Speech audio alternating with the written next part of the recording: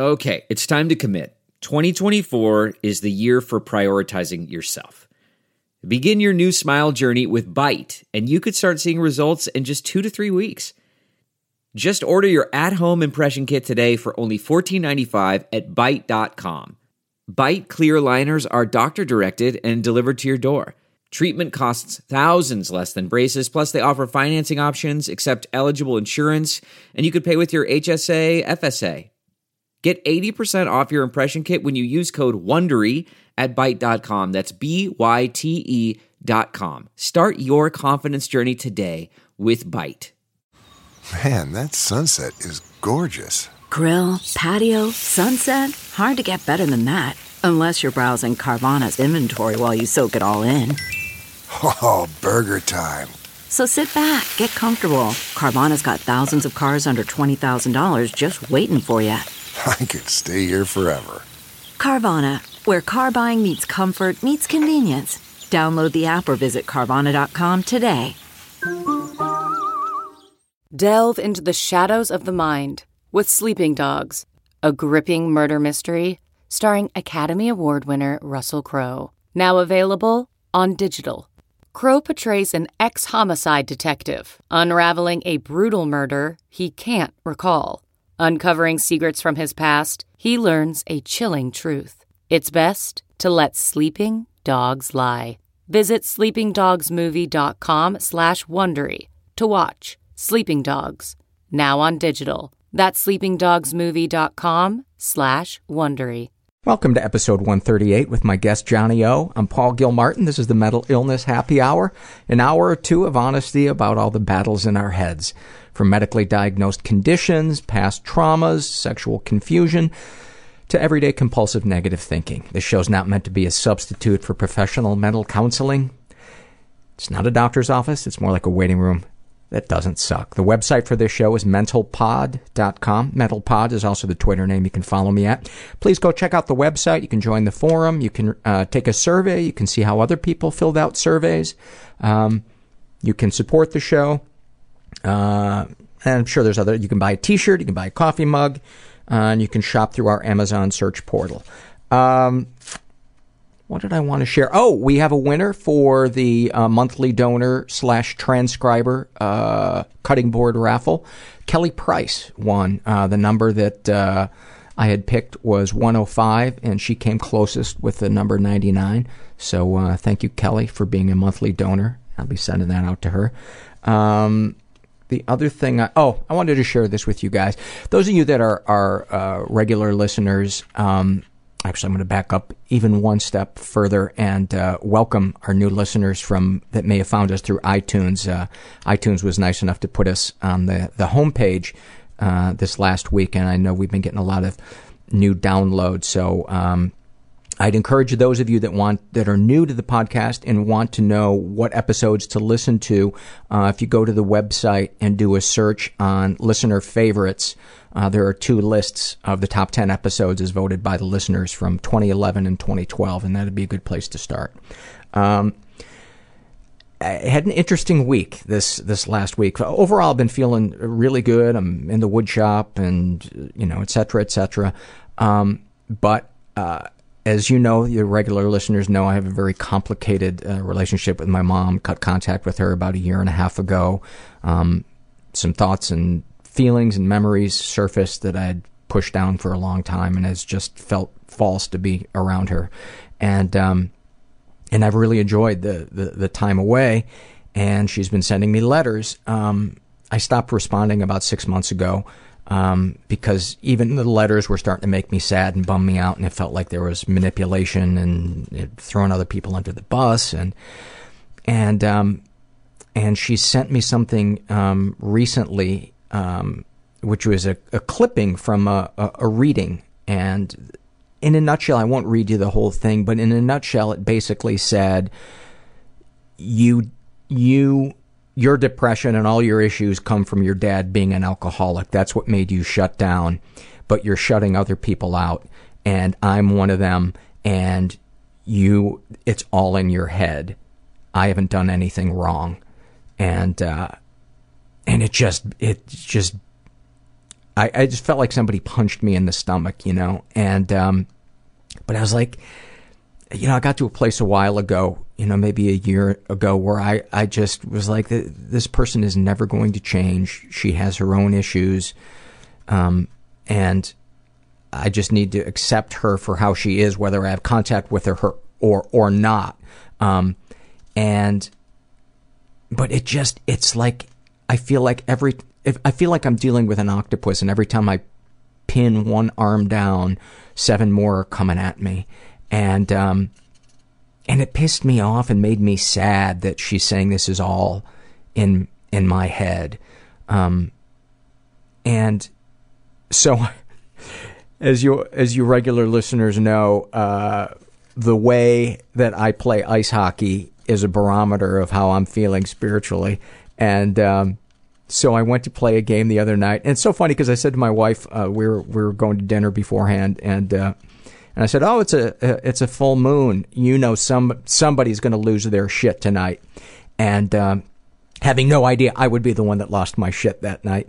And so I'm playing in this game, and it's really close, and we're up by 1 goal, and there's like 2 minutes left, and the puck comes into our end, and this guy and I are battling for it, and he grabs my arm and he pulls it around his waist and falls down. So in other words, he makes it look like I've taken him down, and sure enough, I get a penalty for it. And I saw red, you know? I was just like... So I sit in the penalty box, and I can't wait to get out to confront him about just what a cheap fuck he is for doing that. And so I skate up to him, and I was like, "Man, that was really cheap." And he starts talking shit. Like, "Yeah, well, you know, maybe you should stop the 2 goals I scored on you." And I just lost my shit. I'm challenging him to a fight. I'm calling him a cunt. And I like, too, how when people tap into my mom shit, how I always call him a cunt, but I never even realized until literally an hour ago that's why I don't call people cunts any other time. But I wouldn't let it go. We got off the ice. I like ran to catch up with him, calling him a cunt, like, and then accosted him in front. I didn't punch him, but I took my helmet and my gloves off in front of his locker room. And everybody around me is going, "Paul, let it go, let it go." His teammates are going, "Dude, what's your problem?"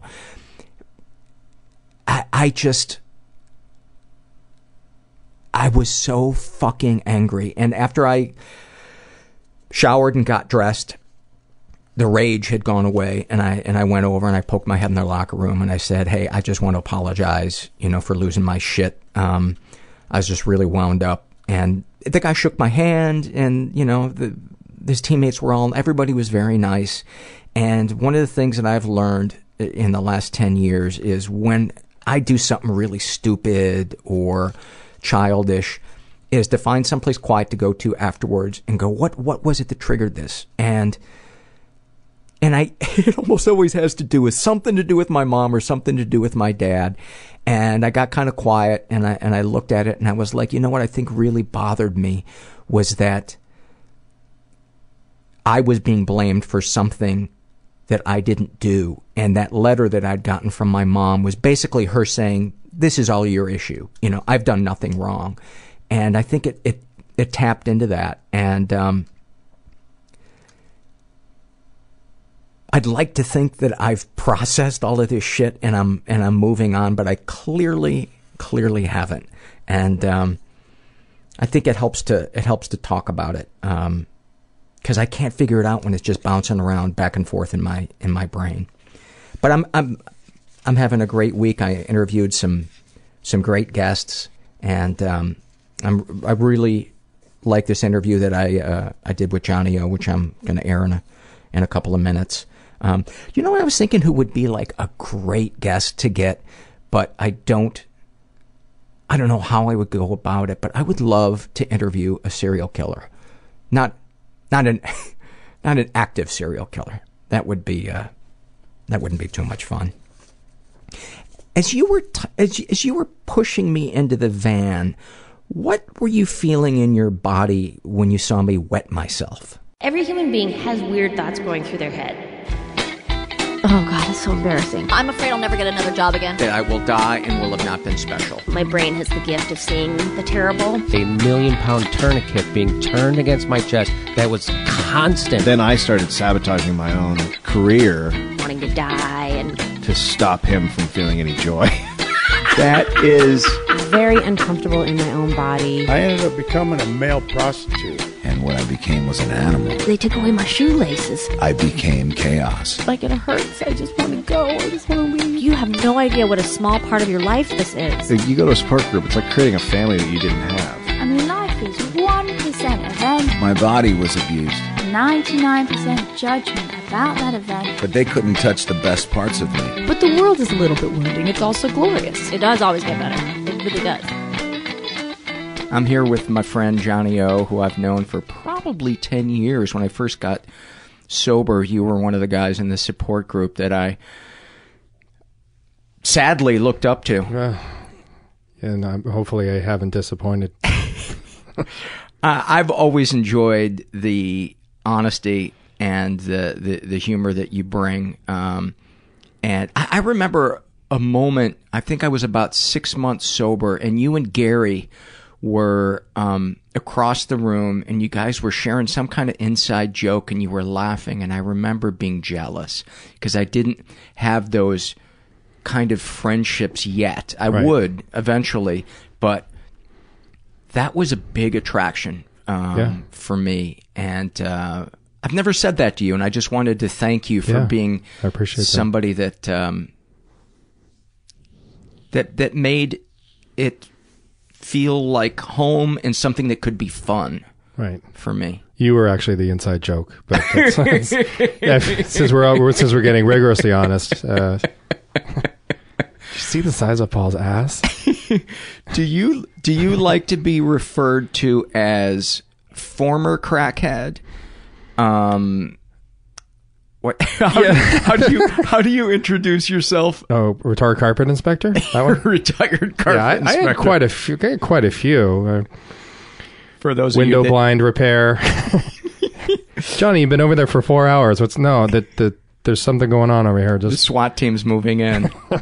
For people that aren't familiar with the latter stages of stimulant psychosis, it's peering out the blinds, peering out the peephole, convinced the SWAT team is coming in. Can I tell a brief? Absolutely. So that's why you're on. Okay, so I'm convinced that if I'm at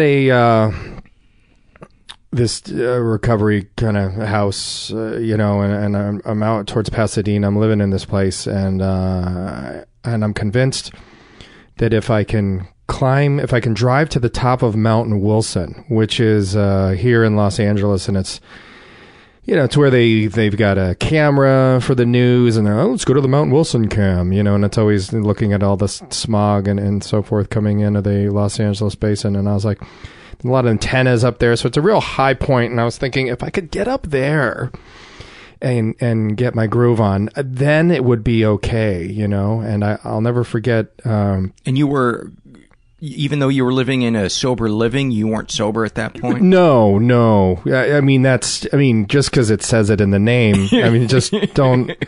It's a don't let it's come on, I had relapsed, and I was coming in and out, but it was actually a good sober. They kicked me out quickly the first night that I didn't show up, which took a little while, but and it was a really nice place too in Pasadena, and so I drove to the top of Mount Wilson, and I parked the car, and then I walked down this really steep hill, and I knew that there was nobody anywhere near me, and I took a blast, and I vividly, I would pass a polygraph that as soon as I took this blast, I could hear dogs barking, not regular, not like friendly dog, like canine, police canine, looking for somebody. I heard shotguns, the of the shotguns, and I heard radios, and I'm pretty sure there was a helicopter coming too at the time. Of course, this was all imaginary at the time, but it was so real and so scary. And that was at the point where I realized that I could probably be orbiting the Earth solo and not be able to get away with it. Spy satellites. Was that a moment of clarity for you, or was that just another in a series of... It was just another in a series. I mean, it was just more, of just like, wow, if the experiments that didn't work, and well, I was convinced, of course I've got all the right answers to everything. I mean, you should come and ask me, because I was happy to, spread my wisdom with anybody that cared to ask. So I knew the answers to everything, and I was convinced that if I could just get up there and I knew there was nobody around, that everything would be fine. You'd be able to use like a gentleman. Absolutely, and it's just, You were a gentleman crackhead. Absolutely. Towards the end, you were smoking in a top hat and tails. Exactly. Yeah, that was all, though. That was... Let's talk about what your childhood is like. Or is like. You're still a child. I know, at the tender age of 46. No, I left... and you've been sober for how long now? 16, January 1st, 97. So coming up on 17. It's end of October, so... awesome. Coming up on 17, and I take no credit for it. I take credit for getting out of the way and allowing, the support group and the God of my own understanding to kind of step in and, take the wheel. So growing up, I was youngest of 6 kids, which we call that Vatican roulette. And I was born in New York, out in Garden City, out on Long Island. And I was there till I was about 5. And then we moved to North Jersey, to a town called Mahwah, which is about 20, 25 miles northwest of Manhattan. Pretty suburby kind of a deal. And my dad drank a lot, and I don't think he was an alcoholic, and just a heavy drinker. And some of the literature that we've got, it talks about a type of hard drinker who might die a few years before his time, but given a good enough reason, he can stop or moderate. And my dad never missed a day of work. I mean, he made a good living. He worked as a lawyer and. Was a rager, both my parents are still alive. They're both, my mom's 88, my dad's 87. They both live in the same house where I grew up in. So there was a lot of, my dad kind of smacked us around a little bit, because we got in trouble. And, I don't think there was no such thing as, not that it wasn't child abuse, but back in 1970, your dad took off his belt and he smacked you, and that was handling your business in 1970. Sure. There was no CPS and all of that stuff. And that was in the lobby of church on yeah, Sunday. Exactly, and so, it's just handling your business, and... especially with 6 kids. Oh, yeah. And, I have abandonment issues, being the youngest of 6 kids, and my parents, the whole family unit was intact. But... my mom was just tired at the end. You know what I mean? Like, I got away with a lot of stuff and not, nothing that really helped me out either.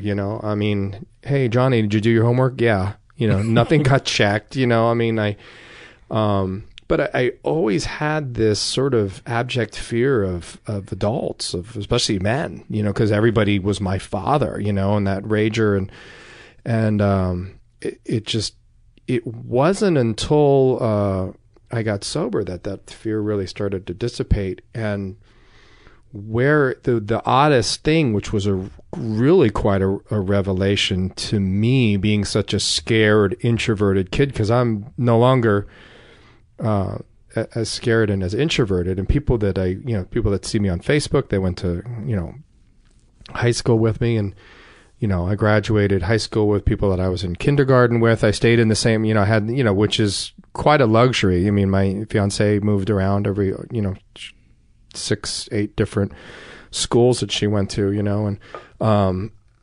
so they wouldn't recognize me who I am today. That shocks me to hear you say that you're introverted. Oh, just scared. I was in a shell. I was in the tuck position.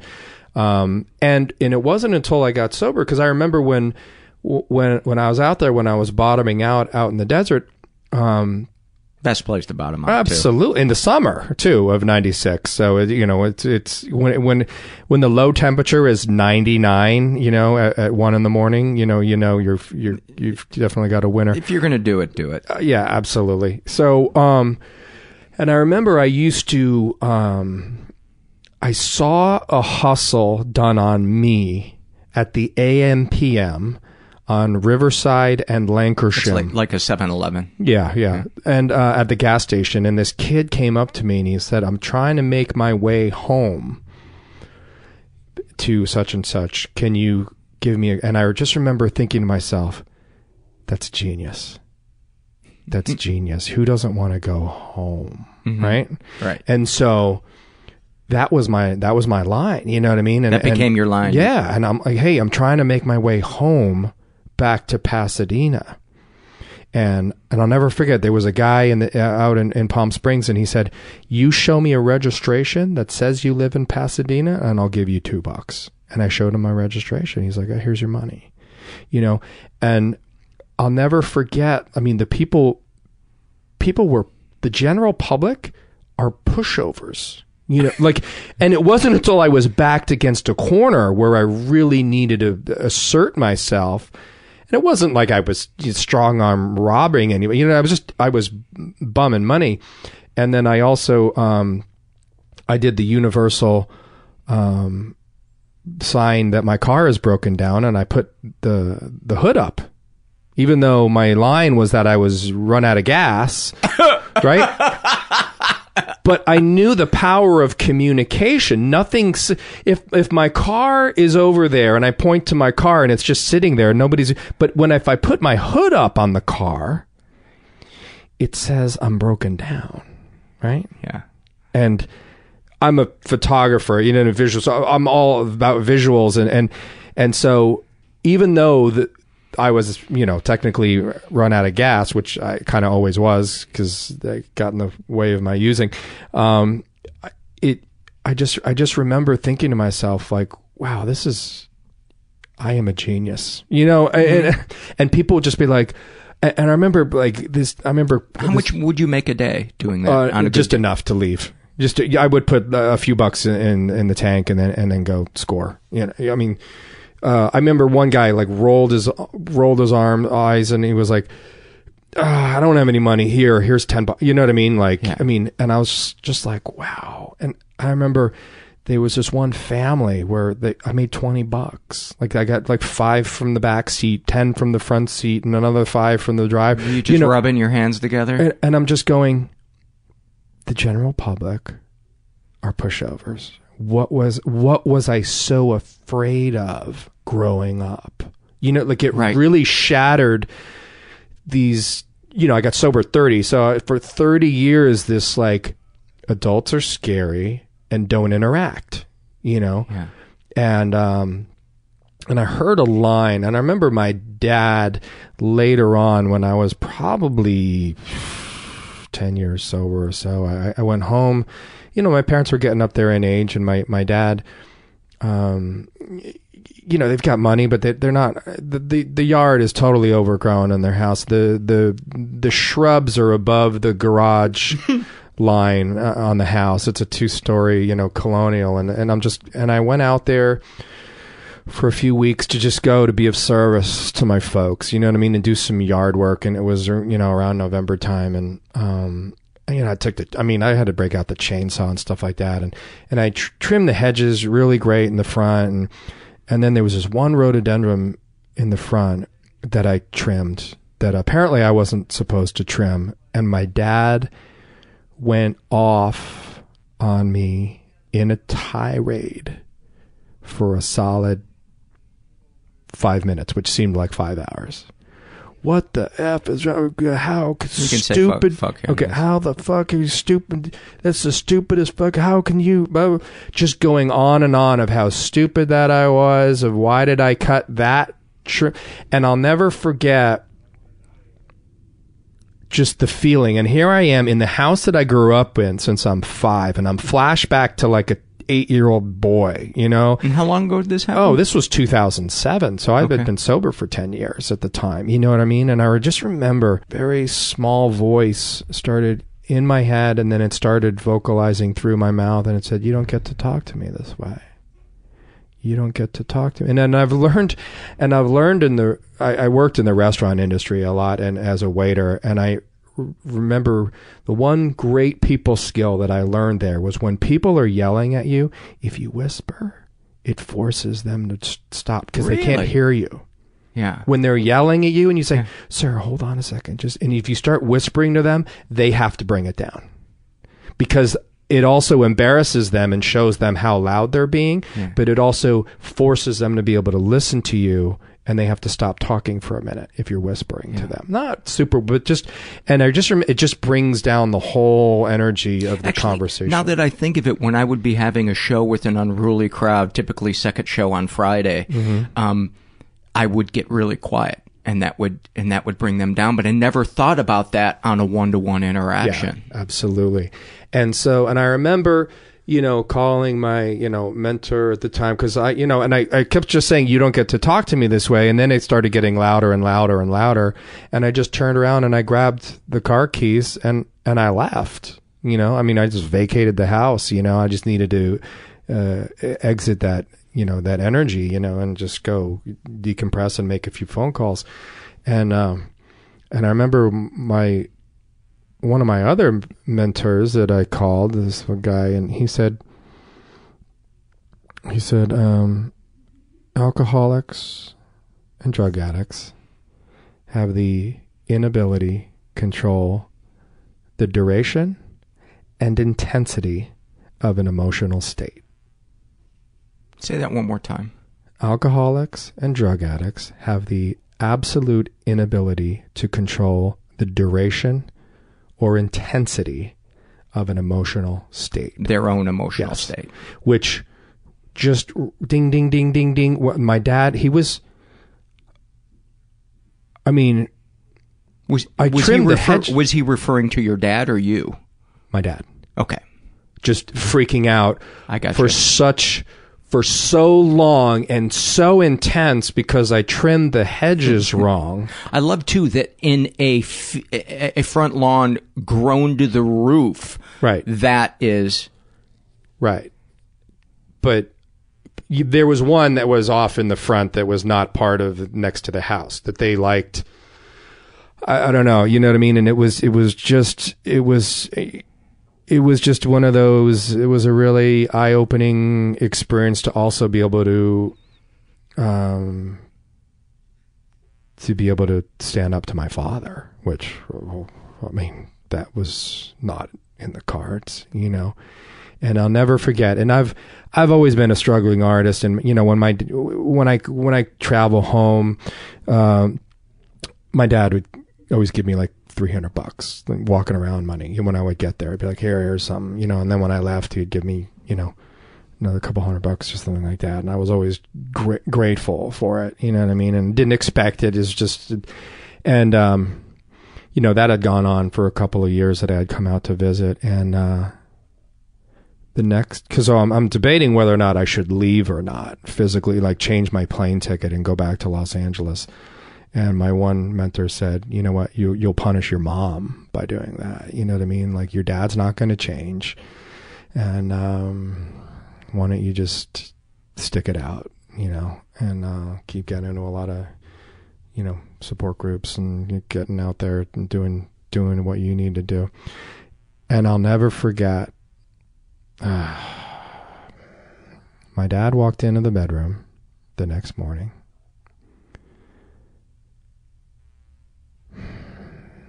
And he handed me an envelope with $1,000 in cash. Said, "Sorry about yesterday." And then he left. And I just started to cry for my dad because the best that he could do, I don't even think he said he was sorry because I don't think he was really emotionally capable. He's just like, that's the best that my dad could do. you know, and I was so sad for him that he just knows to throw money at stuff. He has no other coping skills. He doesn't know how to communicate his feelings. And, you know, my dad had a really, really difficult life growing up, and his dad died early. You know what I mean? So I know that he's got a ton of wreckage too. You know what I mean? So it's not like but it was just one of those moments of clarity and sobriety of like, wow, you know, just really powerful. So, you know, growing up was not cakewalk. I mean, I had an older brother.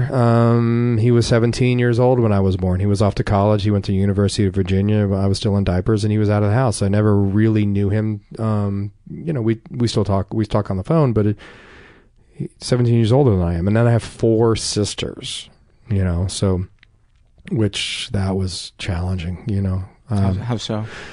Just, you know, it really gave me some real great insight into women as a result. You know what I mean? I think I read, I always joke around when I read every issue of Cosmo from 79 to 89 that was left in the bathroom, you know, and then I knew more about water retention, multiple orgasms, and, you know, heavy flow days than any 10-year-old should know. And I was like, oh my God, I am behind the wall. This is some privied information. Yeah, you know, I don't know. It just, there was my dad was out making money. He wasn't really around, and just had my sisters, and, you know, we used to fight a lot and stuff. It was just really, really weird. I just kind of got lost in the shuffle a little bit. You know what I mean? A little bit of, like I said, abandonment issues, just being lost in the shuffle, which that stuff didn't surface until I got sober, of like, wow, because I thought abandonment issues, you needed to actually be abandoned, right. And, you know, a broken home, or, you know, somebody died, or this and that and the other. But, you know, sure enough, I can have dysfunction with stuff still being intact. It's so interesting how we don't realize that major stuff until we experience healthy relationships. And then we realize the absence of what was there, and that can fuck us up, or, you know, trigger issues that then we can go, oh, okay, how can I control that now? Well, when my dad yells at me, I can walk away instead of trying to change him. Yeah. Yeah, no, fascinating. So let's fast forward then to the teenage years. Am I skipping over anything from childhood? No, not really. I mean, just, you know, it was just really awkward and shy, just a shy kid, you know. Teenage years, I started to play in a band. I learned how to play bass guitar in 8th grade or whatever, and joined a band, and that was a great escape for me in music, and that started to, you know, become a lot for me. I wasn't a reader, you know. I know a lot of people's stories are that they got engrossed in books, and that was their, you know, kind of fantasy stuff, and they would, you know, kind of get out of, you know, be in a whole different place. And I was massive ADHD to this day, and I mean, you know, people are like, oh, I just want to curl up with a good book, is like nails on a chalkboard for me. Yeah, what's the fantasy for you to deal with it when your anxiety or your ADHD is having its way? I do visual stuff. I tweak out on video games at home. What are some of the favorites to this day? Battlefield 3, of course. Yeah. I mean, I'm so extreme. Like, so of course you can't just play the game, because you're playing with, you know, 32 versus 32. You got 64 people in a game, and, you know, you're flying in a helicopter with a guy, and you're not able to really communicate other than the typing to the guy, you know, and that's granted he speaks or understands English. So I'm on the voice over IP, you know, I've joined a clan, you know, I mean, but the experience is so much better as a result because you've got this whole group and everybody's actually doing something that's focused rather than everybody running around like an ant farm, you know. And probably there's a feeling of the greater good, no matter how shallow and fantasy like that is. You've got a purpose for that for that moment. Absolutely. I mean, and I can go for because you can't just log on for 45 minutes. I mean, you can't. You got to be able to go deep. You know? I go until the hunger is so intense or my bladder is going to explode. Yeah. So, so I joined a band and music was a bit of an escape and we played at a middle school in a town in Upper Saddle River and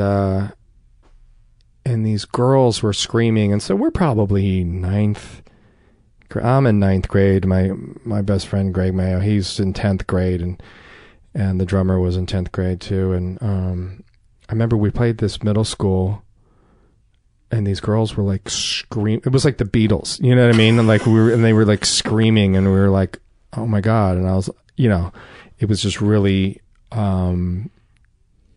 weird, but awesome, all on the same right, And one of these girls tracked me down, and back in that day when you lived in another town and went to a different school, you might as well lived in another country, I mean, and even though we really only lived about a mile away from each other, she lived in Upper Saddle River and I lived in Mahwah, but I lived right on the edge of Upper Saddle River, and she got my number somehow, and we started talking on the phone, and I didn't know what she looked, and then we finally met up after like so then we, this was my first girlfriend, and that went, horribly well. Those 12-hour phone conversations where you're nodding off and like, I need you. No, and you're like trying to come up, you're trying to one up each other. I want you. No, I need you. I can't live without, no, you hang up first. Did you fall asleep? No. What makes you think I would never do that to you? I'm just insane, so, that didn't go well. It went well for a time, and, and then it didn't, and then we were breaking up, and, had she found a shittier band? No, it was just getting too weird with us and just too intense. And we were like, and I'll never forget, my sister Kathy told me as we were breaking up, she's like, I bet, and her name was Erin. She goes, I bet you and Erin want to get married. And I was like, I was so horrified because I was like, you've been listening to our conversation. You know what I mean? Like we're the only, I'm the only 17-year-old and she's the only 15-year-old that has ever, we're getting married. So you were together for a long time? We were there for a few years, you know what I mean?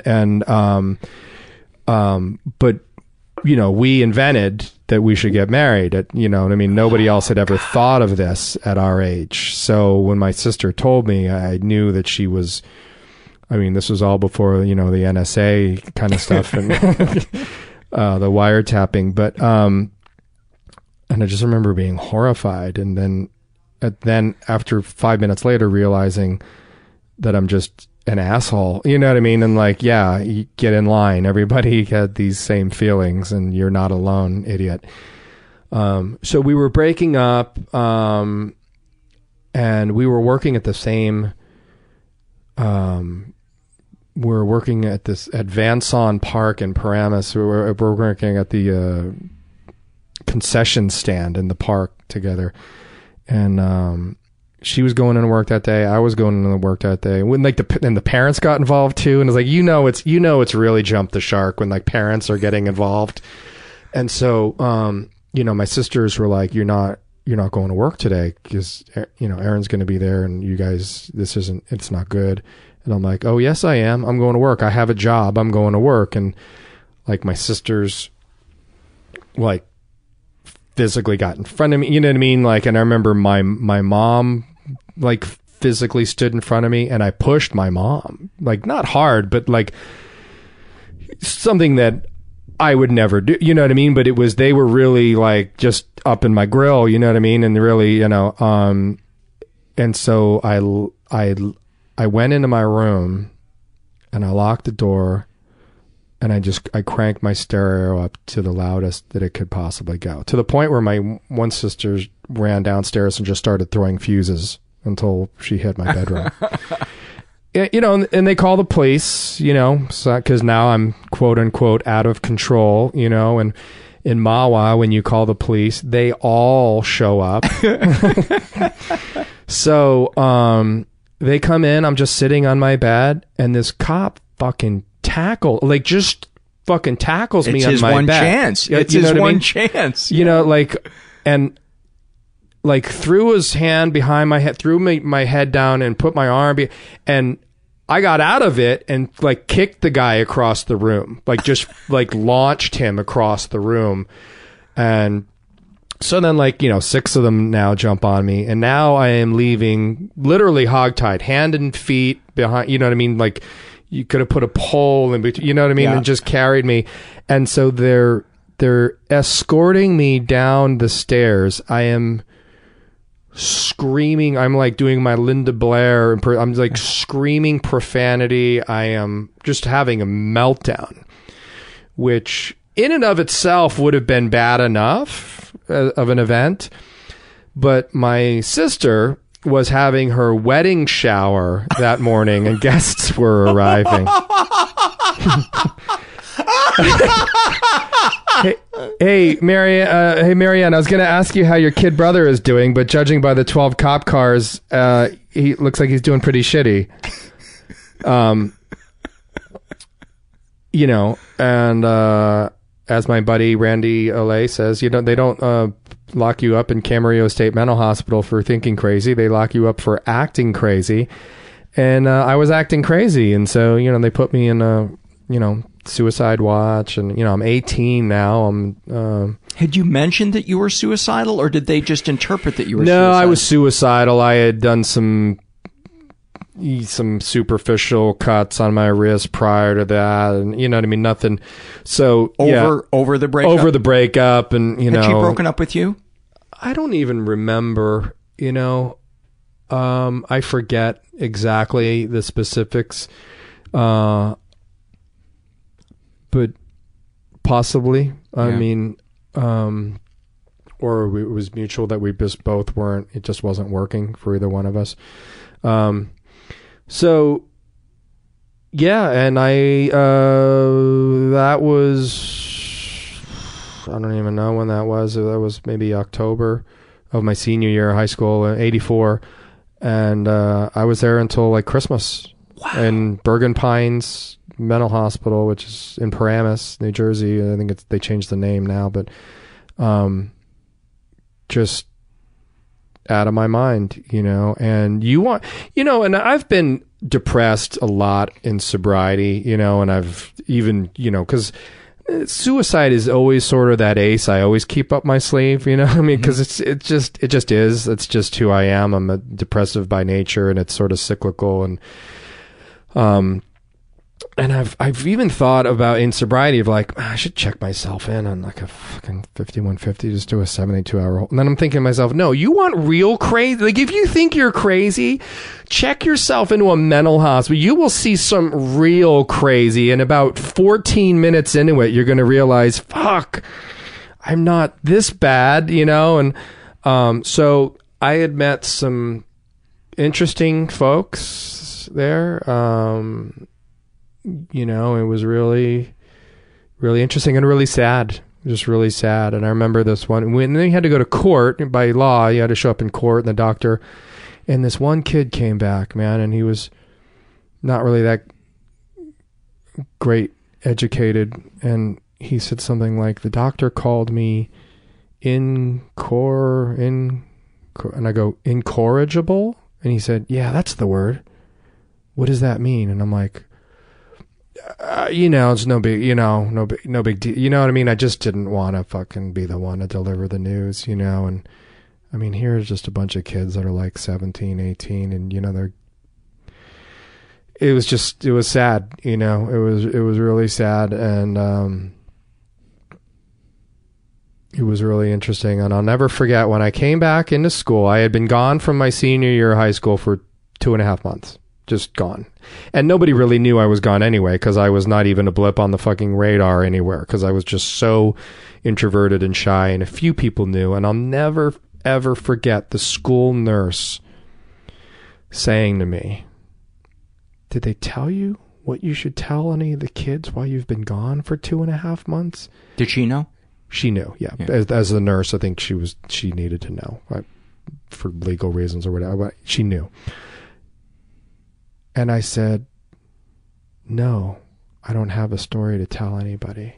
And she looked at me with such sadness and compassion of like, this poor kid. And I'll never forget that feeling of the school nurse going, wow. How did it feel good? Did it feel bad? It felt horrible. Yeah.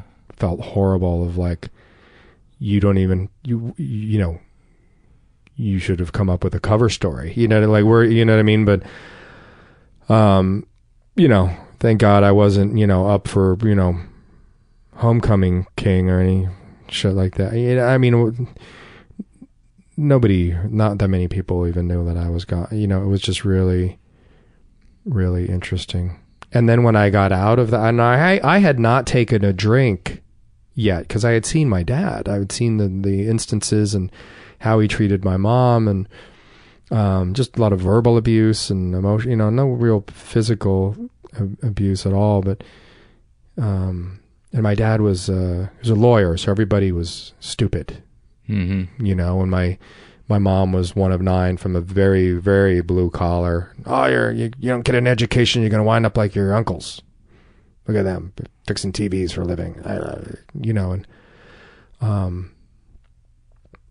And it was just so when I got out of the hospital, I made a conscious decision that the world is not a safe place and I need to get high. But I can't drink because I don't really like the taste of drinking, and I don't like what it did to my dad. I saw what it did to my dad, and started smoking weed. Then started selling weed because I was good at, you know, fairly good enough at math to understand that you could buy an ounce, you know, in Nyack on the, you know, right on the river there and right by the Tappan Zee Bridge, and sell it to all your friends for 4 times the price. So, and, yeah. And then it escalated, and then,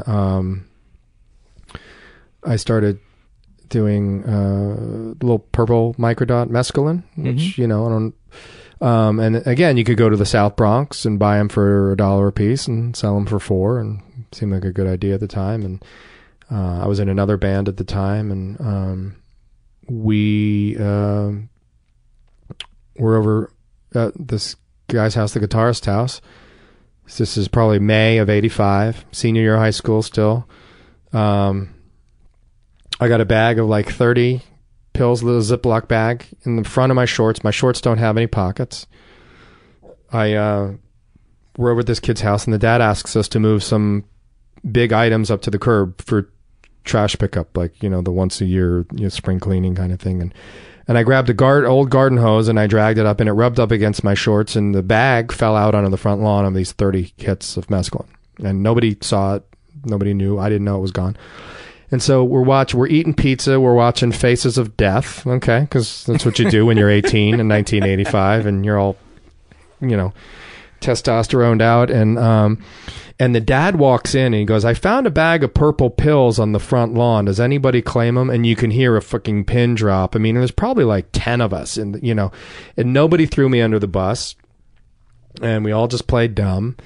And then we leave, and I have a separate stash, like a good pre-drug addict in training. I had a separate stash. We all dose. We all take a hit, and we start playing, and, you know, we're starting to come on, and Brian Proctor's mother, I'll never forget, she interrupts band practice, and we're like into like we're doing Crazy Train now, you know, Ozzy, yeah. And, you know, we're into the chorus at this point or something, and And she says, she interrupts band practice and she says, Keith, who's the house we were just at, she goes, you need to get home immediately. Your mom is on the way to the hospital on a bad trip and your dog is dying.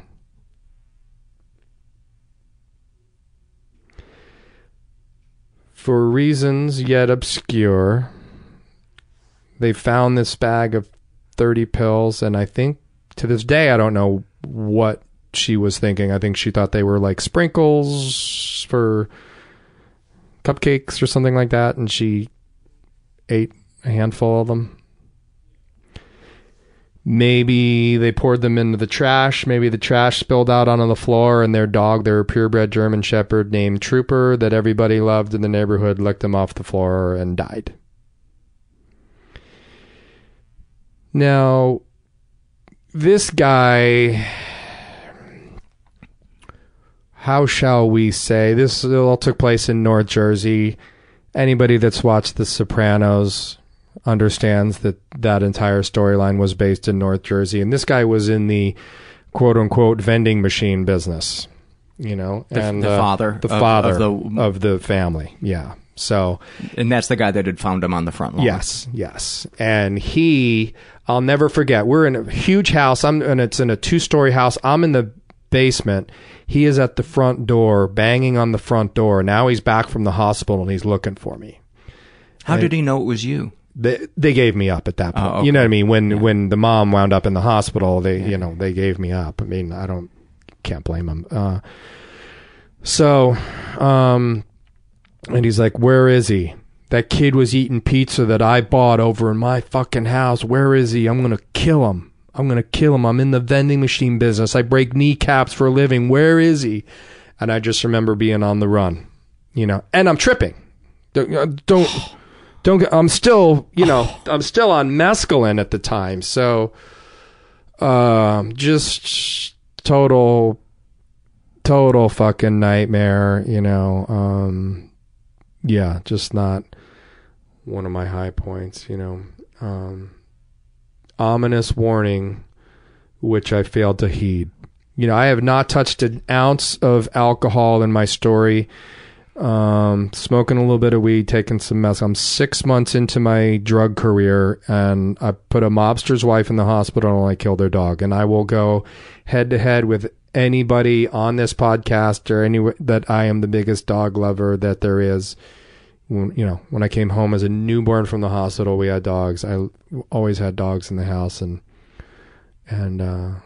when you went on the run, did that guy ever catch up with you? No. I remember the next morning, my mom came in crying. I guess they had called the house, obviously. And my dad, being the lawyer that he is, I don't want you to talk to anybody about anything. Blah, blah, blah, blah. You just like totally like zero It's just a fucking lawyer talking to a client. You know, I was like, gee, thanks, Dad. You know, and what really triggered, they had a daughter who was probably 5 years older who had been in and out of rehab. And it was like, wow, one more time, drugs are infiltrating our lives, you know. But yeah, it just, and I think they knew their son was involved too. So I don't know for whatever reason, but it just kind of dissipated and didn't really come to a head, you know. So what's the next kind of seminal moment in your downslide? So I move out to Los Angeles because New Jersey, my family is the problem, right? If I can just, you know, the tender age of 24, tear in my eye. I drove cross country. I photographed all the national parks of the western United States on a 3-month, 17,000-mile driving tour of the Rocky Mountains to the West Coast, man. And it was well, I didn't even realize it at the time, but it was one of my first spiritual experiences that I ever, you know, and it was something that I was able to draw on once I got sober. It was to realize that, yeah, I didn't make any of that stuff, you know, just sitting inside Glacier National Park and at nighttime watching you can see the Milky Way. And I mean, I'm a kid from Jersey. You don't get to see many stars there based on just the scattered light from all the street lights and stuff like that. And you can see satellites flying through the sky in Montana. Yeah, I mean, just fascinating. I mean, you can see the space shuttle if the space shuttle is up. I mean, it's really fascinating. It's shit I had never seen before, and it was just really fascinating. And shortly therein, I had a lot of entitlement issues. The world owed me. Where's mine? Let's just go back real quickly to that spiritual feeling that you had. Can you describe it? Was it a conscious thing? Was it just a feeling in your body? It was a feeling like that.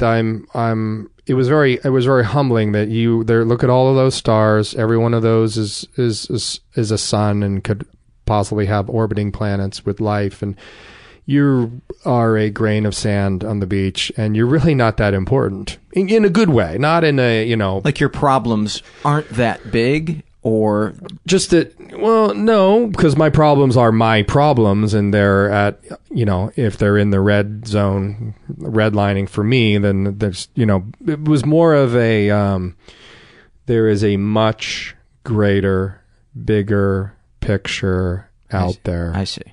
And you're not that important. You're a cog in the wheel, and now you're like, there's about 1 billion cogs in this wheel when you thought there were only like 6, so I just got downgraded quite a bit, but it was good. It was very humbling, and it was very refreshing, and to see a moose in the Grand Tetons and actual, I've never seen a moose before. I've never seen, bison and elk, and it was just really fascinating. Do you think it helped that you were by yourself? Absolutely. I really love being by myself. I was able to do my own thing as a result of being by myself. I met 1 million people along the way. I met a lot of Germans. This was fall of 1990 as we were sending troops to Kuwait for the first invasion. And there were a lot of Germans. I think the exchange rate was really great, and they were like riding. I was meeting guys riding bicycles through the rock from, Glacier National Park down to Colorado. Wow, like doing 1,000-mile treks on their bike and camping out. And I met them in the campgrounds, and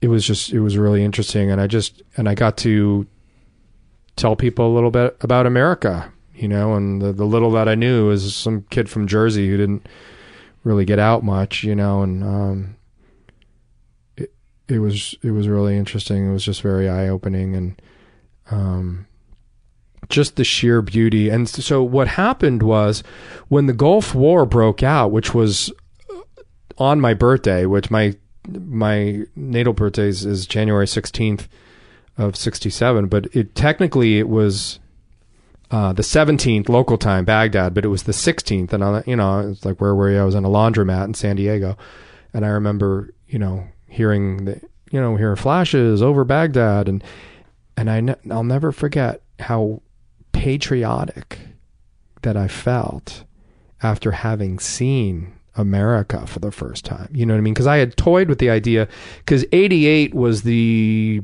centennial or bicentennial of Australia. And I remember I was like, oh, I'd love to go to Australia. And I remember thinking to myself, what are you going to say when they say, what's the Grand Canyon like? Have you ever been to Yellowstone National? I'm like, I've never even seen fucking America.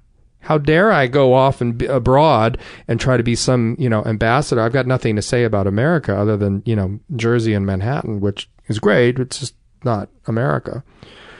And I just remember feeling really, really patriotic when I was not as obviously as political as I am today, but I was just really patriotic that we were at war and this is America, and I don't know, it was really interesting. And I find it interesting too because you are left leaning, correct? Yeah. And a lot of people assume that people on the left aren't patriotic, and I like that. Yeah, you prove that quite the opposite. Liberals, though many of them are accused of being too hard on America, that I think many liberals, myself included, it comes from a place of loving this country and wanting to see it do the right thing. Yeah. Not to take it down. I try not to be political at all on this podcast, but I felt like that was an important thing to make. Can you, going back to the being in photographing the national parks, can you talk about the difference? I'm always encouraging people on this podcast to break out of their isolation. But there's a difference between isolating and solitude, and I don't know how to express what that difference is. Can you take a crack at it? During my trip? Just in general, because I know you understand the difference between that. While solitude is a healthy thing, and isolating isn't. Well, isolating is when this is just my opinion, shared by thousands. But like for instance, last week my fiance had spine surgery 2 weeks ago, and so last week, major surgery, we went on this whole fundraising drive, and thank you for your contribution. And we went on this huge GoFundMe fundraising thing, and we raised enough money for her to get the surgery. So we were having a gathering at our house of mutual friends, and they were coming by. I had just gotten back into town. I had just driven into town, and I had to unpack the car, and they were having a little powwow out there in the back. And I consciously made a decision not to be a part of. And it's just my defiant. So I think isolation is when I'm given an opportunity to participate in something, and I give it the bird. I just flip it off, and I'm like, NFW, I'm not going, just based on just because I can say no, and maybe I'm going to exert some pseudo power by saying no, and it didn't feel good, and although I did have a lot of work to do, and I needed to eat, and I get really insane when I don't eat, and my blood sugar, but I just wasn't feeling it. I just wasn't feeling it at all, and then I went up and lay down in bed before that meeting was even over and stuff. And people were like, "Where's Johnny? Where's Johnny?" And I could hear them downstairs saying that. And I was just, as I treat loneliness with isolation. When I'm in that mind space, it's a spiral, and it's not good. I'm not going to fix the negativity, what's going on with my negative mindset. It just doesn't, it's this downward spiral, and I get it, and I'm going to exert my will, and I'm not going to go just to spite you guys. You guys are having a good time. I hear you guys laughing out there, and I sit with my arms crossed, and I'm not invited. No, I was invited by everybody, and they were sad that I wasn't there, but I just not in a good, I haven't been in a good headspace lately in general. My gal's been really sick for really on and off for 3 years, and the whole focus has been on her, and as it should be, you know what I mean? And she's got she's 40, she's got a 23-year-old daughter. She had a daughter when she's 17, and everybody left. Her daughter was turning 23, and they went up to Central California, up to Tara's mom's house, took the dogs, everybody. I was doing some work in Simi Valley, and I had the house to myself for a weekend. No dogs, nobody, and I lost my mind. I had an absolute meltdown and was like borderline suicide, because it all came crashing down of like, oh my God, Johnny, you have not taken any time for yourself in the last 3 years. You've not been able to walk through the house naked, shower with the door open, and it hit me like a ton of bricks, and it was just really fascinating of how that hit me, and it was really, and I'm on the road a lot. I'm working. I'm the sole breadwinner now, and Tara's health issues have been very, very serious. Oh yeah, I mean, she had her first round of health issues, which was she had an underactive thyroid. She has something called Hashimoto's, which is an autoimmune disease where your body goes and attacks your thyroid, which, for those of you that don't know, and I didn't know, it's really the central computer that runs all of your hormones, everything, and she couldn't get out of bed for a year. She was just fatigued. She'd do a load of laundry and felt like she just worked an 18-hour day on her feet, and she was not sleeping, and she gained a bunch of weight, and right after that she was having ovarian cysts, which is like a stabbing pain, and pain pills were her thing, and she needed to be on them on and off, and it's like... And she was a sober person? Yeah. Still is? Yeah. She's coming up on 5 years, and it's like, don't poke the bear, But, and what I realized through all of this, which is really fascinating, and I know because, I'm hyper vigilant on, pain pills taking people out, is if you're in legitimate pain, you can take pain pills as prescribed. I mean, they work on the actual physical pain, and it was a really interesting thing. And another thing which I've heard a lot is always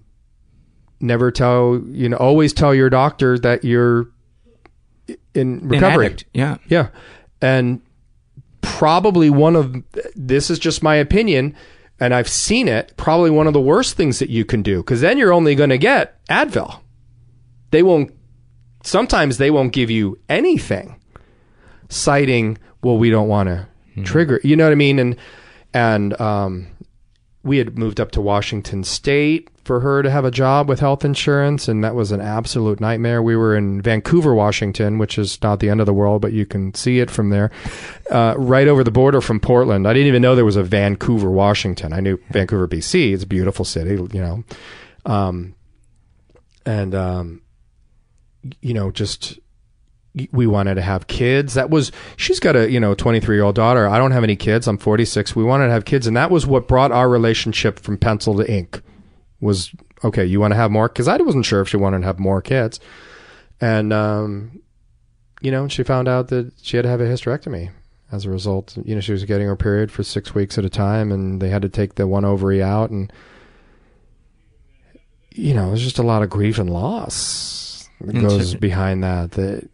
It's, and we were fighting a lot too, and you know what I mean? And she was, beforehand with the thyroid issue, like her hormones, like they were having her on testosterone, they had her on all these, and as my mentor, Ralph, says to me, he goes, Johnny, you ain't talking to Tara no more.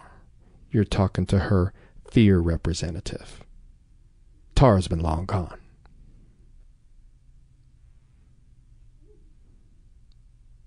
And that is there is no truer statement. We were just, she's scared.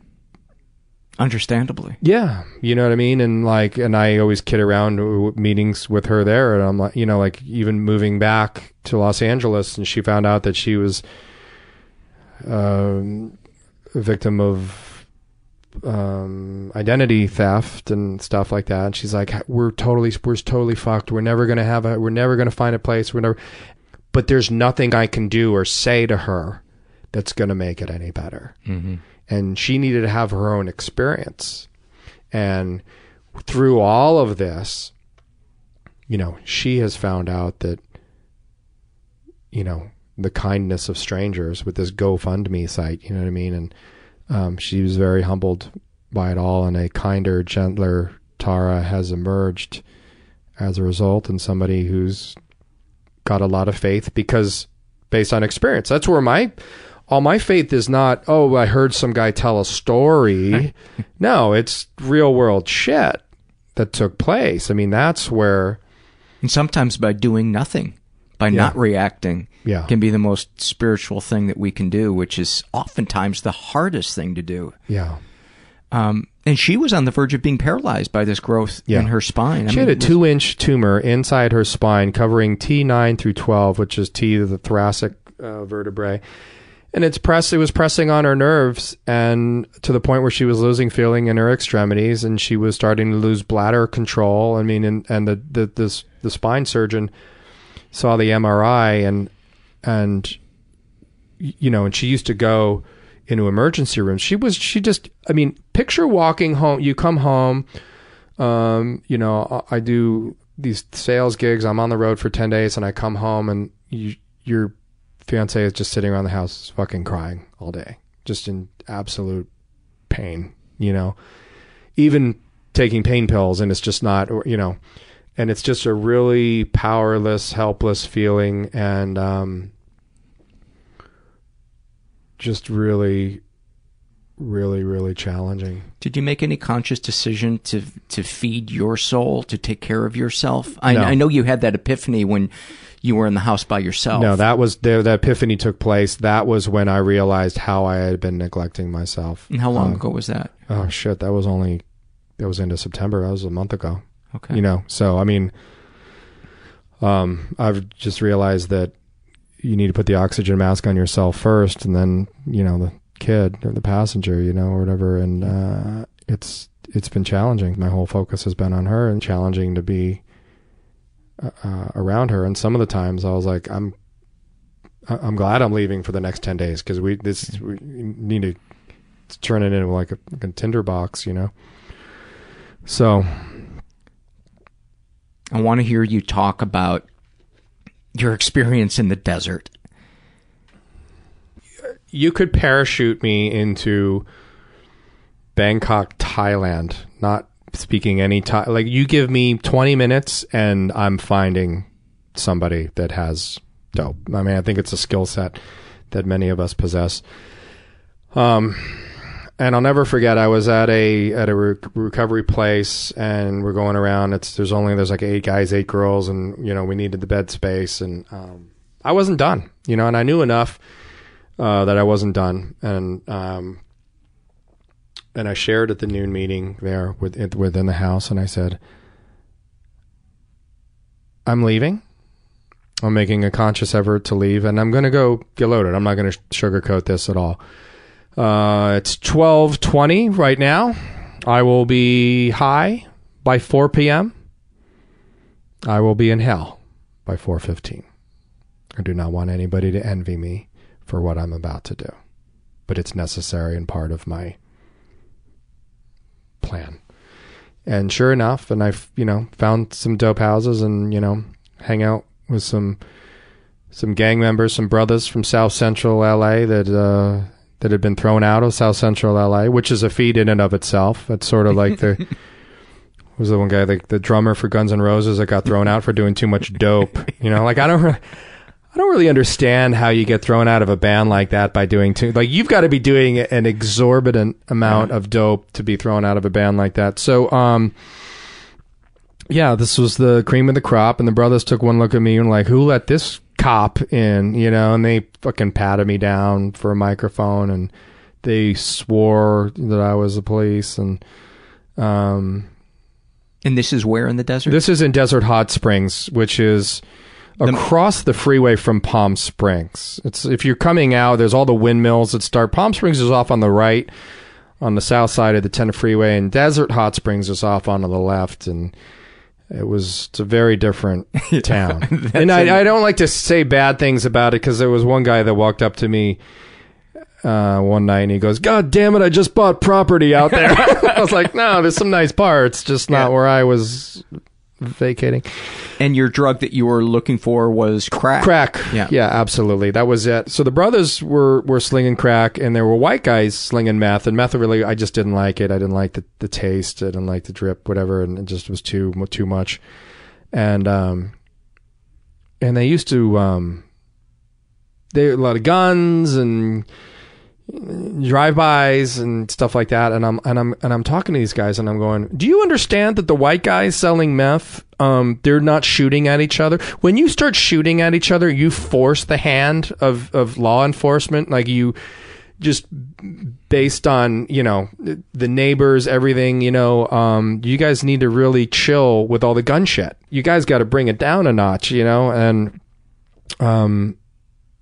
I remember there was a house, there was a crack house that I was living in Desert Hot Springs. It had no electricity, boarded up windows, bullet holes in the walls and stuff like that. And there were probably about 10 people in the house, and I'm having a cocaine coma, a CC on the rocks, as I like to call it, a cocaine coma on the front couch. I had been up for about 3 days, and I wasn't one of those guys that, I was up for 14 days, bro. I'm like, yeah, no, 2, 3 the most. Sorry, I just was not.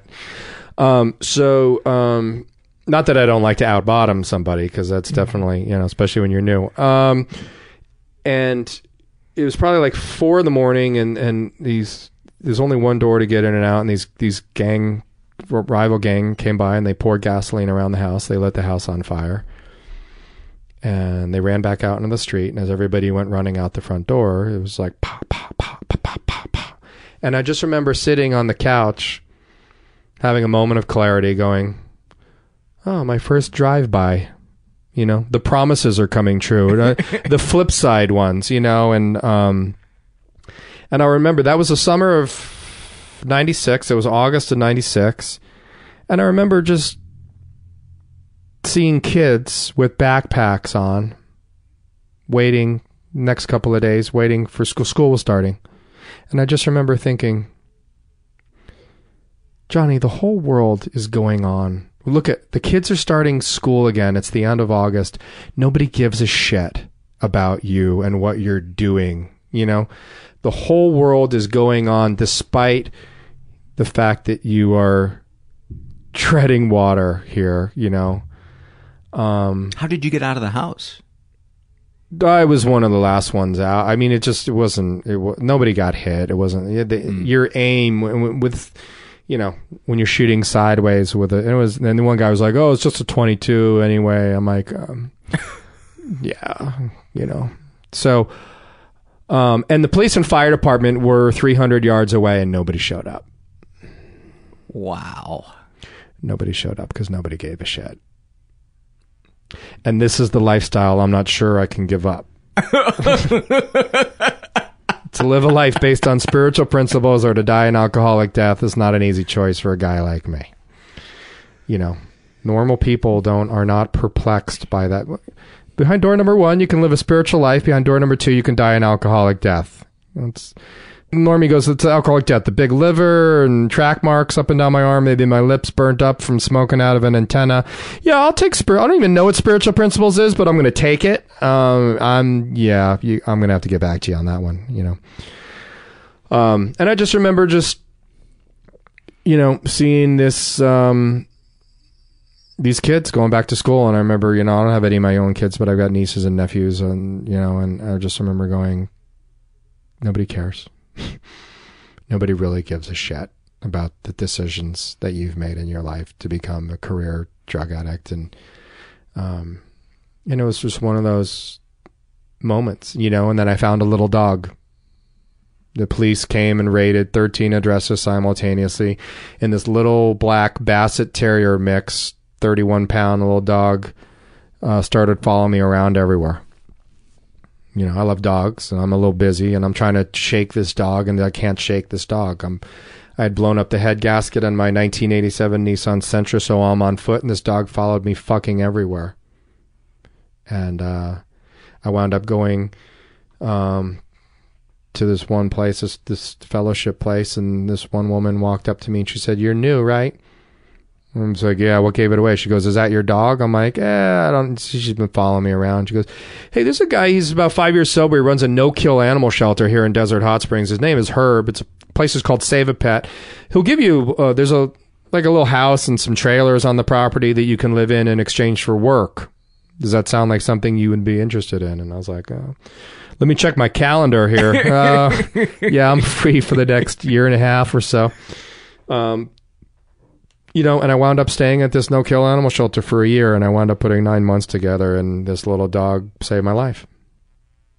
And I remember when I had 6 years sober, I was speaking, and I invited Herb and this woman, Lorraine, and here's the moral of the story is that here's this woman with 15 years sober. She could have been saying hi to all of her friends, and she helped somebody that was new. She took 2 minutes out of her busy day, and she helped somebody that was new. And it changed the course of my life. And, you know, and at 360 degrees on a compass, and if I move my compass 1 degree, which doesn't seem like a lot, but then you draw out the trajectory from 5 years, 10 years, 15, 20 years, I wind up in a completely different spot than I would have had that compass not have been changed. And I asked her, I said, if I didn't have that dog that day, would you have said anything to me? And she said, absolutely not. And at the same meeting, this woman came up to me and gave me this little dog angel pin. It has a little metal pin with a dog with angel wings and a halo. And I try to wear it every time that I speak and I tell my dog story. So here I am at 10 years of sobriety, and you know, my dog is now, she's got 5 vertebrae fused in her neck and can't walk. And I'm got her a little doggy wheelchair that I spent like $1,000 that I didn't have, you know what I mean? And custom fit, and she didn't like it. She just hated it, never got in the groove of it. Used to carry her outside to go pee and poop and stuff like that, and bring her back in, and she would like crawl and drag herself across the floor, you know what I mean? And she was still fucking happy as shit, you know what I mean? She still had that feisty terrier thing in there, you know, and I find myself, I'm on some website with videos, with crazy videos on them, and there's this one video of this guy on a porch, and he's a black guy, and he's not wearing a shirt, older guy, and he's got shorts on, and it's a police standoff, and he says he's got a gun, you know what I mean, and there's like 30 cops, and the video goes on, and the canine is there barking, you know what I mean? And they're like, come on out, we're sending in the dog, come on out, you know, we've all seen that. And so they release the canine, German Shepherd, and the guy reaches into his shorts, and they all open like fucking 30 cops open fire on this guy and kill him. And they kill the fucking canine as a result, too, because the canine's running up on him. And the guy's got a fucking sandal that he had down his shorts. It was not a gun. It was a sandal. And the canine officer is screaming at everybody, cease fire, cease fire. And the dog's fucking dead.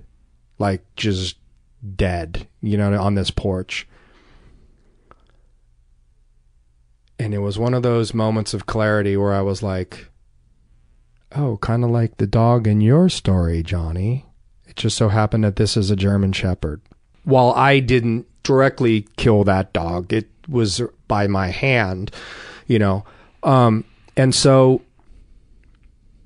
I go and show up, you know, and the last bit of intel that I heard on this guy was that he was a raging alcoholic. And if you're anything like I am, 23 years doesn't subside a resentment. It fuels it, right? I called an ex-girlfriend of mine. I said, listen, no drama, but this is what I'm doing. If you don't hear from me in a fucking hour, like, call my sister, you know. This is the address where I'm going to be. So I show up. I roll up. As I roll up, they're rolling up in a PT Cruiser, you know, the husband and the wife. And I'm like, ugh. And I'm like, it's a Sunday morning. It's like 10 o'clock in the morning. And I'm like, hey, how you doing? And they're like, what's, you know, I'm like, it's Johnny Olson. Do you remember me? And guess what? They did. And so I start crying. I tell them that I'm here.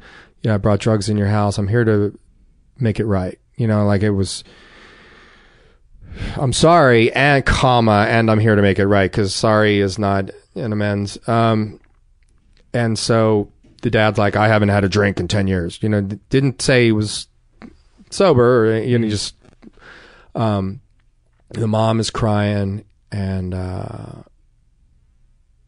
everything's cool and copacetic, and things calm down a little bit 10 minutes into it or so, and I go, not, and I point to them. I'm talking to the mom now, and I go, I'm not trying to discount your pain, but what really haunts me is your dog, because I'm the biggest dog lover there is. And she goes, oh, that old dog? He was 15 years old. He had arthritis and could hardly walk. That dog lived a rich, full life. We don't want you to feel bad about that dog. It was his time to go.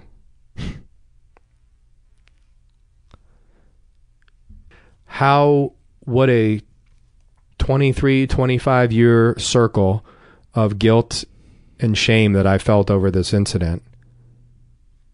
Come to find out that this dog can't walk from arthritis. My dog can't walk from arthritis. And it was just one of those absolute God-shot, God-conscious moments of like, wow, I'm so humbled by the bigger picture. I'm so humbled by all of this. 9 times out of 10, the unexpected happens. Read that somewhere. So I love that. I love the feeling of being connected with the people that I'm around in the universe, and like my sisters have lake houses up near Lake George, upstate New York, and just being out there, with Tara and connecting with everybody and just having it be perfect. These are the good old days. Right here, right now. Johnny O. Paulie G. Love you, buddy. Thank you so much. much. You too, man. Thanks for having me. Many thanks to Johnny O. I hope you guys enjoy that as much as I did. Before we take it out with some surveys, I want to remind you that there's a couple of different ways you can support the show if you feel so inclined. You can go to the website, mentalpod.com, and you can make a one-time PayPal donation, or my favorite, a recurring monthly donation. God bless you monthly donors out there that help keep this podcast going. You can sign up for as little as $5 a month, and once you set it up on PayPal, it just takes it out every month until you decide to cancel it or your credit card expires. You can also support us by searching through our Amazon search portal and making your purchases through that. Doesn't cost you anything. Amazon gives us a couple of nickels. And you can support us also by transcribing an episode of the show. Email me at mentalpod@gmail.com, and I can hook you up with transcribing an episode. Be forewarned, though, that it takes an average typist about a full day to transcribe an episode. And you can support us non-financially by going to iTunes, writing something nice about us, giving us a good rating, or spreading the word through social media. I think that is about it. Oh, just wanted to remind you that there is finally some information about the festival in Toronto. It's called the Rendezvous with Madness Film Festival, and I'm going to be doing a live version of the podcast on Saturday, November 16th at 4 p.m. My guest is going to be Scott Thompson from Kids in the Hall, and tentatively going to do a group recording on Friday night the 15th, but I don't have details about that yet. But there's a link to for the venue and tickets and all of that stuff on the homepage, MentalPod homepage. So please go check that out. And I think that is about it. Let's get to these piping hot surveys. These next couple are from the Struggle in a Sentence survey. This is filled out by Nick. About his PTSD, he writes, "I am covered in gasoline and the world is made of flint and steel." Turkey 101 says about his alcoholism and drug addiction, "My alcoholism is like the cutoff switch. All feeling goes away till I wake up the next day and the switch is back on and someone turned the intensity all the way up." I really relate to that one. This is from Callie Cat, and she says about her obesity, "It makes me feel like the whole world is watching every move I make in order to make fun of me." About her depression, Sarah says, it's like I'm reading the worst first-person narrative ever, and I have no desire or energy to keep reading to see if it gets any better. That's a great one. This is from the Shame and Secret survey. This was filled out by a guy who calls himself Latin Phrase, and he is straight and he's 22, never been sexually abused, was raised in a pretty dysfunctional environment. He writes, I'm an only child. My parents had pretty rough childhoods, but have never really addressed them or dealt with their own issues. My dad had an affair when I was about 6 years old, but my parents stayed together even after they told me that they were getting a divorce. My dad stayed in contact with the woman he had an affair with until I was about 16, until my mom found out. Once again, they said they were going to get a divorce, but stayed together. I'm 22 now. It led to a lot of uncomfortable dinners and a pretty good amount of resentment in our house. My mother had a miscarriage before and after I was born, so she considers me her, quote, miracle child. She can be a little overbearing. I barely talk to my dad, and when I do, it's pretty superficial. Deepest, darkest thoughts. I think about hurting my parents a lot. It's like I'm so frustrated with our communication that every time I speak, I imagine punching her right in the head. As my dad interrupts me for the umpteenth time during a conversation, images of slamming his head through the drywall appear in my mind. They seem to have no concern for most things in my life, except when I make mistakes and have to tell them about it. Then they show some sort of concern or wonder why I'm not living up to the goals they've set for me without my approval. I think about them passing away so I would have carte blanche to do whatever I wanted without ever worrying about their approval or disapproval. Deepest, darkest secrets. All the times throughout my life I've been singled out because of my race. It's not like I'm the only young black male to face some sort of hatred, but there are times, but all the times it happened growing up, I never responded the way I wish I could have. I could never think of something profound enough to say to hurt that person like they hurt me, and I hate myself for it. I know I shouldn't harbor all this resentment, but I'm really struggling to let it go. All the black kids at school that told me I talked white and wasn't really black, but then made fun of me for how dark I was. All the suburban white kids that would slip up and say nigger around me and then give me some bullshit apology when I get pissed off. Every time I think about it, my stomach starts to boil. Sexual fantasies most powerful to you? I just want to be wanted. It doesn't go much farther than that right now. Would you ever consider telling a partner or close friend? Probably not. I'm a virgin and I've never had a girlfriend. My best friend doesn't know I'm a virgin because I've lied about any sexual encounters I've told him about. Do these secrets and thoughts generate any particular feelings towards yourself? Hatred, disgust, disappointment. Well, buddy, I am sending you a big hug. Sending some love your way. And I know this sounds like an old fuddy-duddy thing to say, but you're only 22 years old, and you got your whole life ahead of you. And if I tried to judge how my life was at 22, I don't know anybody who has been able to predict how their life would unfold. So just hang in there and keep talking to people that are safe to talk to. This is from the Happy Moment survey. I got quite a few of these filled out this week, so I'm going to be peppering the end of the show with them. This is filled out by a guy who calls himself Rob Stoner. He writes, a few years ago I was at my best friend's house playing video games on his couch. He has an L-shaped couch, so I had room to lay down while he sat and ate ice cream. The freezer it was in was so cold that he was cutting pieces off with a knife. I suddenly became angry at something in the game and was thrown into a verbal tantrum.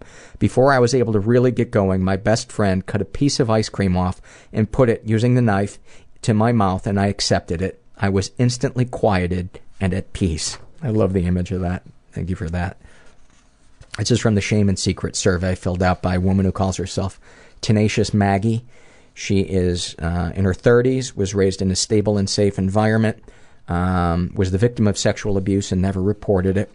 Deepest, darkest thoughts. I have a lot of body shame that I do not like owning up to. That's because I believe that it is trivial and beneath me to spend so much time and energy on that worry. By the way, it's been my experience, and I've noticed that most people that have serious body shame it's not really about the body, it's about something emotional underneath that. And maybe that's obvious to everybody else, but that didn't occur to me until I began to like who I was, and then I noticed that my face and my body looked different in the mirror, and now I'm a big pig who's let himself go. But that has nothing to do with how I feel about myself. Deepest, darkest secrets. I still feel guilt about taking items from other travelers when abroad. The items seem to have been left behind, but I had moved/concealed them by the time the people came back looking for their stuff. They asked me if I had seen their stuff, and I said no. They looked so sad. I forgot to mention that she considers herself asexual. And she writes, primarily asexual due to hormonal issues from disordered eating. Big issue for my boyfriend, not me so much. And she was raised in a stable and safe environment, Midwestern, lower middle class Catholic, she says. Sexual fantasies most powerful to you, initiating an unexperienced guy, not very young though, perhaps around 30, so that he becomes almost worshipful, then breaking his heart. Pretty mundane, I know. Would you ever consider telling a partner or close friend? Sure. Do these secrets and thoughts generate any particular feelings towards yourself? Some wistfulness for when I had perceptible sexual desires. Sending some love your way, Maggie. This is from the Happy Moment survey filled out by Lucy. Once when I was in high school, my dad took me out shopping. We spent the whole day together. He had turned his cell phone off, which was a huge deal. It was just us two. I love that one. I love how simple it is. This is a Shame and Secret survey filled out by a guy who calls himself Not So Great, Notzo. He is gay. He's in his 20s.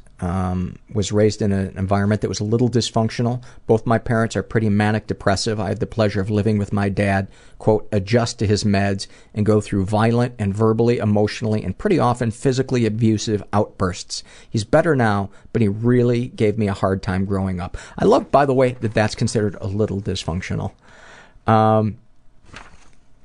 Deepest, darkest thoughts. And he's has never been sexually abused. Deepest, darkest thoughts. I'm actually surprised to find out that I am by far from alone when it comes to having completely obtrusive and disturbing thoughts revolving around hurting other people or even killing them. Thankfully, I no longer have those disturbing thoughts due to me taking Zoloft. Other than that, my thoughts aren't particularly that dark, or that great for that matter. Deepest, darkest secrets. Here is the reason I'm filling out this survey. I did something really bad when I was around 12, and my sister was only 5. I don't even know what to label this behavior. I know for a fact I did not rape her, and I would be inclined to say it wasn't even molestation, but I remember one night being really curious about kissing and decided to try kissing my sister. The kind of way you would probably kiss another person your own age, not your fucking little sister. I don't know why the fuck I did that. I really don't, honestly. I really don't. I honestly blocked out pretty much most of it from my head with the hope that I can eventually not ever remember it. I can only imagine how my sister feels. I know I was a child at that time too, but what the fuck? I was 12 and she was 5. The difference is obvious. I remember feeling practically sexually turned on by this at the time. But one thing I am clear on is that I never went to the point of touching her genitals or her touching mine. Yeah, I know, how noble. I cuddled her in a way that was also, I don't know, the whole thing was fucking weird. I have no idea if my sister has any recollection of this even at all either, but I'm deeply full of guilt and shame about this. I basically made out with my little sister and then cuddled her like she was another girl my age. I had no right to do that to her, and I feel like a piece of fucking shit that I think honestly has led me to having as much depression and anxiety as I do. Interestingly enough, I'm actually not really into girls at all and identify as gay and am completely turned on by men. He puts in parentheses, I stare at their asses much like straight dudes would at girls. I knew this when I was 12, too, which is why it's even weirder that I did that to my sister. I have absolutely no interest in pedophilia, and least of all little girls. Just the opposite. Really strong, dominating, muscular grown men. Paul, did I sexually abuse my sister? And if not, did I fuck her up mentally? I would not be the person to ask that. I'm a jackass that tells dick jokes, but as I read this, you know, it sounds like that's a really common thing that kids do with their siblings. Did it fuck her up? I don't know, but I think you should ask her and talk to her. And I think you should talk to a therapist about this. But I do know this. You're being way, way, way too hard on yourself. And beating yourself up is not going to solve anything. It is going to make you less present for the people that are in your life. And you need to get to a place of forgiveness. Even if your sister doesn't forgive you, but I don't know why she wouldn't. You know, that I read about this all the time. And yeah, you're really hard on yourself, and I just want to send you a hug. So that was the part of his survey that I wanted to read. But you sound like a really sensitive guy that feels things really deeply, and sending you a hug. And I know the listeners listening to this just want to send you a hug too. This is from the Happy Moment survey filled out by a guy who calls himself Johnny Doppler. And his happy moment is listening to an old Nirvana album for the first time in years, in utero, and being transported back to my mid-teens when I was the lead singer in a truly awful covers band, standing on stage and singing my heart out to a half-empty pub, thinking I would be the next Kurt Cobain, and feeling like the king of the world. A really happy memory. That's awesome. Thank you for that. This is from the Shame and Secrets survey filled out by a woman who calls herself Alex Calypso. She is straight, in her 20s, raised in a stable and safe environment, never been sexually abused. Deepest, darkest thoughts. My boyfriend is Jewish, and after dating for a few years, I asked him if he'd be open to raising our kids both Jewish and Catholic, which I am. And he said, absolutely not. I would only raise my children Jewish. His abrupt and uncompromising answer made me start to cry immediately. I cried for days and days. I'm not very religious. I'd say a secular Christian of sorts, but the idea of our kids not believing in Santa Claus, as silly as it feels to type, makes me profoundly sad. I think it's just the pure and beautiful idea of Christmas and all its truly non-religious celebrations that makes me so happy, and as a child I always dreamed of having my own kids to be Santa for. So after crying for a few days, I decided I loved my boyfriend too much to let a Christmas tree break us up. I told him I'd be willing to raise our children Jewish, which is true. Years have gone by since then, and when the subject of having a Christmas tree in our apartment, where we are currently childless, came up, my boyfriend said, absolutely not, once again. Now I'm wondering if I've made a huge mistake, and if I continue and eventually marry him, I will secretly resent him for taking away my family Christmas. Also, part of me knows I don't want to break up with him because he's my first boyfriend and we've been together for 5.5 years. Plus, I'm afraid I won't/can't find anyone better. I feel completely undesirable and I hate the way I look. Also, I'm not sexually attracted to my boyfriend physically at all. I think most of it has to do with the fact that he's so turned on by me that makes me love him. I really wish he'd lose about 15 to 20 pounds because he's gained a lot of weight in his gut in the last few years. But I don't have the heart to say anything. He's also has a way lower sex drive than I do, which pisses me off because after all the stereotypes that guys want sex all the time, he's turning me down all the time because he's too tired or too full from eating his weight in sushi to do me. So of course that doesn't help my self-image at all. We're in our fucking 20s, and after 5.5 years, I've maybe had sex 20 to 30 times. And now after living with him for the past month, I've had sex maybe twice. What the fuck? And it's supposed to get worse as we get older, and I lose my figure? This blows. My first thought as I read this is, go to counseling immediately or break up with this guy. Do not get married to this guy. Do not. Because from what you've shared here, you guys both have deep-seated issues that need to be worked on if there's ever going to be any kind of intimacy between the two of you. And the fact that you shared that you're afraid that you can't or won't find somebody else is a terrible position to approach a relationship from, because you give all your power to that other person. And it sounds like this guy is relishing his power. I mean, what a dick to say absolutely not. You know, to not even ask you, you know, to talk about it in a nuanced way. Yeah. So that I could read more of your survey, but that was the important thing that I wanted to read from that. And you will be amazed with counseling and support groups how much people can change. My wife and I are completely different people than we were when we met 25 years ago. We're both still assholes, but we're completely different assholes. This is from the babysitter survey, one that doesn't get filled out too often. And this is filled out by a female who calls herself Blurf. She's straight, in her 20s, and was raised in a pretty dysfunctional environment, was the victim of sexual abuse outside of the events described here, and never reported it. And she writes, during a summer when I was around 5, my mom asked a neighbor boy around 15 years old to watch my brothers and I several times. We knew the boy because he was a neighbor and our mothers were PTA buddies. While lying on the couch, he invited me to lie on my back on his chest while watching TV.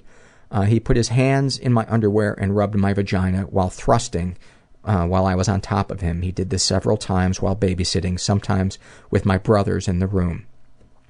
I've told boyfriends and my therapist. I tell serious boyfriends because sometimes I have moments of breakdown during sex that stems from this, and I want them to know it's not their fault. Only very recently did I tell my therapist after 2 years of seeing her regularly, and I think this is because I knew it would lead to having to bring up some very difficult feelings around the event. As soon as I told her, it was like a light bulb went off, and she realized so many connections between the event and my emotional issues. At the time, I thought it was normal. How is a 5-year-old supposed to know what is and isn't appropriate? And this was my cool neighbor friend. I felt special that he was giving me extra attention. I have never told my parents, and I don't think I ever will. I believe this repeated abuse has had an immense effect on my relationships with men and my need for approval from them.